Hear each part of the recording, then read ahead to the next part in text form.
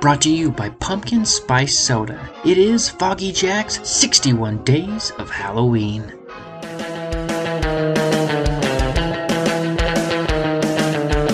Hello everybody, my name is Foggy Jack, and I'm the Shock Bazaar Mental Mentalist, and the host of the Foggy Jack Live Podcast. Now, let's head on down to the Pumpkin Patch for more.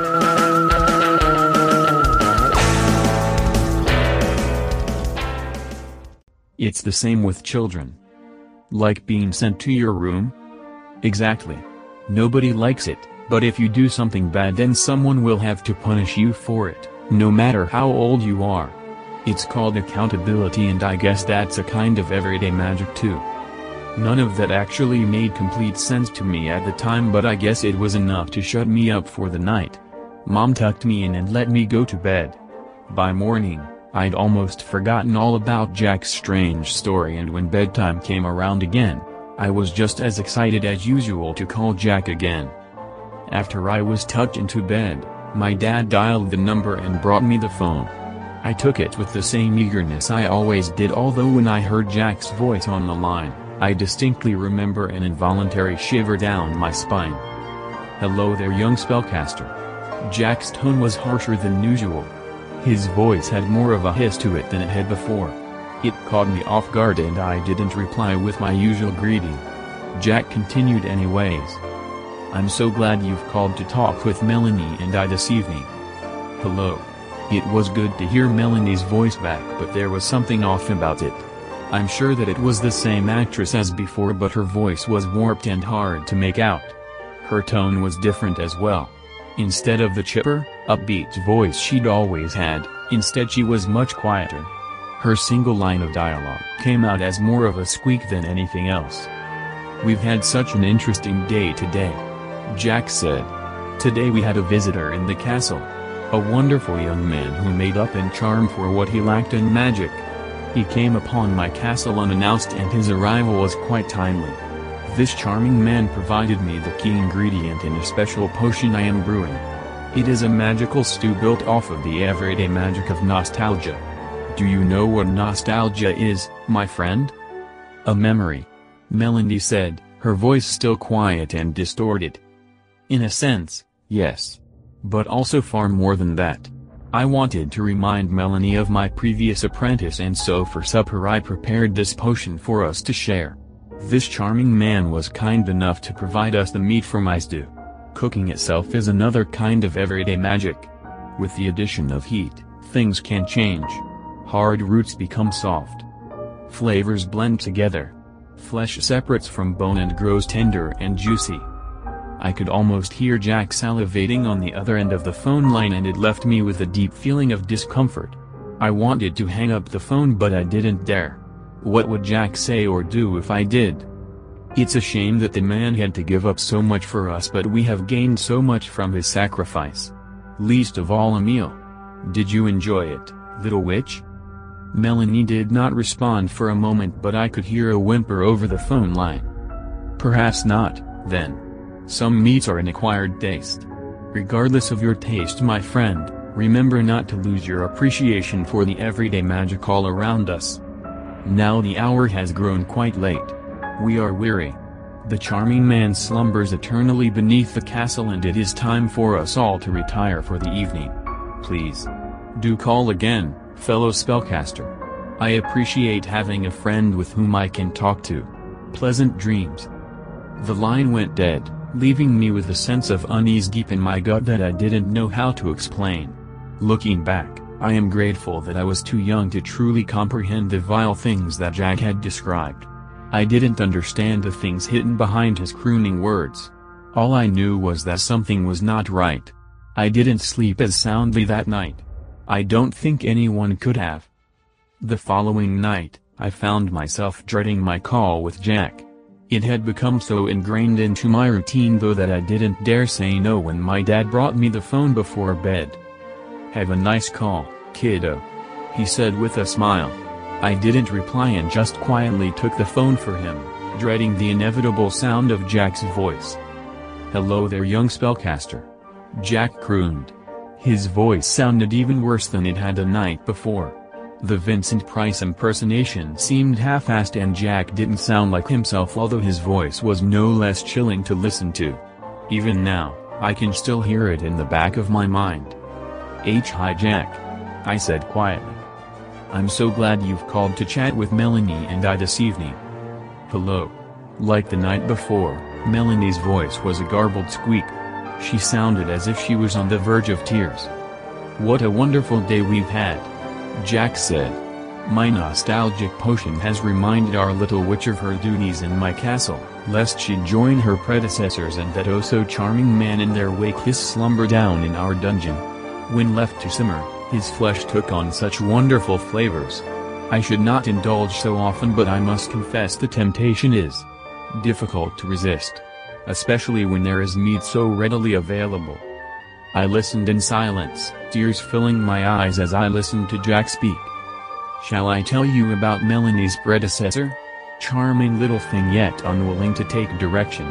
Of course, when you put the calf into the stew, the cow and the bull must go too.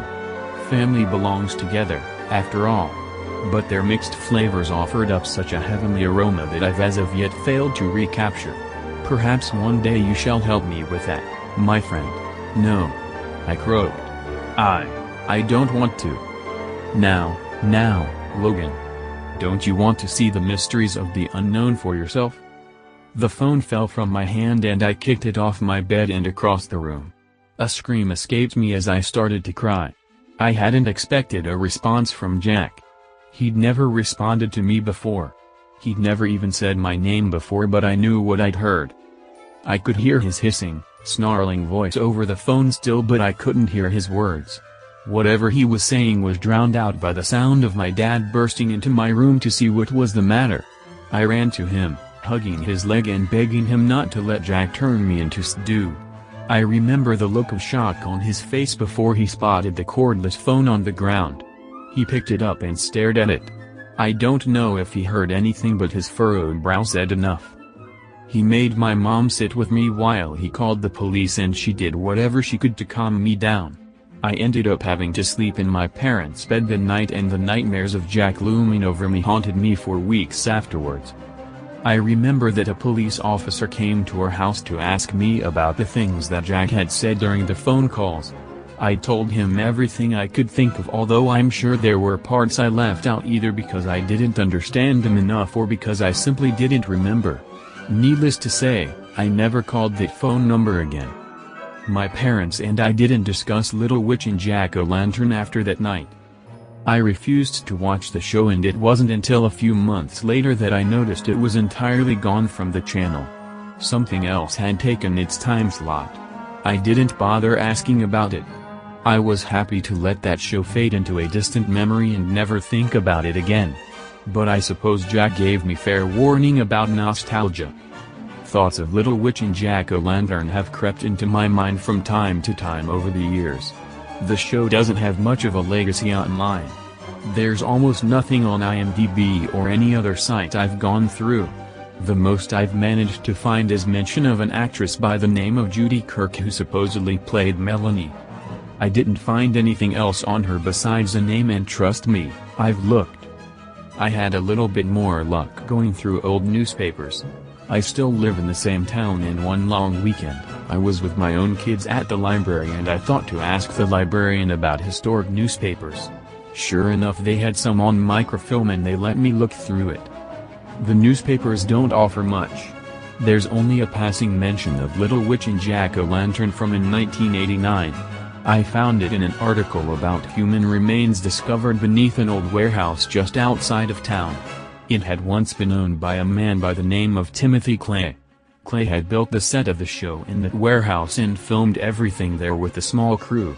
He had been the voice and the mind behind Jack-o'-lantern before he'd been arrested for assault. Apparently, not long afterwards, they'd found approximately 8 bodies buried beneath that warehouse. One believed to belong to a young man who'd gone missing 2 years prior. 3 belonging to one family who had formerly been associated with the production prior, and 4 belonging to another family. Looking into Clay himself, I found that he passed away in December of 1987. The article I read didn't state how, but as far as I knew the man was on parole at the time, not in custody. To save my curiosity I also looked into Judy Kirk. Mostly because I wanted to know if hers had been amongst the bodies recovered. As far as I can tell, she wasn't. There was no mention of Judy Kirk at all. If she'd ever existed, she dropped right off the face of the earth entirely it seemed. Perhaps that was for the best. If she was the one who'd played Melanie at the end, then maybe she deserved her privacy. I don't need to read the gruesome details of his crimes to know that Timothy Clay was a monster. I suspect he told me everything I needed to know himself, back in 1987. I still have a lot of unanswered questions about Little Witch and Jack-o'-lantern. But I'd say I've dug deep enough that I can say I'm satisfied. This is the best place to leave the mystery to rest. If I go any deeper, I don't know what I'd find. Truthfully, I don't think I want to know. I still remember the phone number, though. I still remember the growl in Jack's voice when he spoke to me all those years ago. I'm not sure what came over me. My wife and kids were out the other day. I had nothing else to do and old memories of Jack and Melanie crossed my mind like they had 1,000 times before. I thought about the commercial for that hotline. I still remembered the phone number. I'd known it off by heart, after all. I picked up my cell phone and figured that I really had nothing to lose. I expected either a deadline, but the phone still rang when I dialed the number. That shouldn't have been surprising. That number had probably been assigned to someone else in the 33 years since I'd last called it. Whoever would answer would be part of some company I'd never heard of before. I'd hang up and have my closure. Someone on the other end picked up the phone and I listened as a woman's voice on the other end said the words that sent a chill down my spine. "Hello there, young spellcaster." I was silent. The voice was not one I'd heard before, and yet there was something familiar about it. There was something off about the way she spoke. Like a lisp but more subtle. "Hello?" I asked with a trembling voice. "Jack?" "I'm afraid Jack no longer owns this castle. But it's alright. I'm here." There was a tranquility to that woman's voice that set me on edge. A distracted calmness that seemed out of place. "Would you like to hear a story about what happened to Jack, Logan?" the woman asked, and I felt the color draining from my face. On reflex, I cast the phone away from me and heard it clatter to the ground as I retreated away from it like I was still just a scared child. From across the room I could hear a low chuckle on the other end of the line. "Another time, then." The woman's voice said. "Pleasant dreams, fellow spellcaster. Pleasant dreams." The line went dead. I won't be calling back.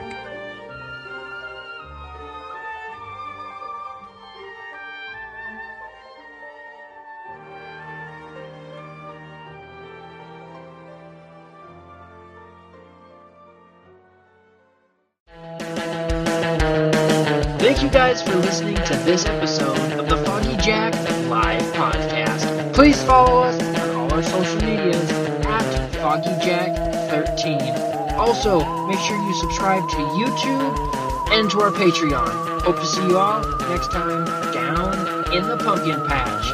Thank you, goodbye, and blessed be.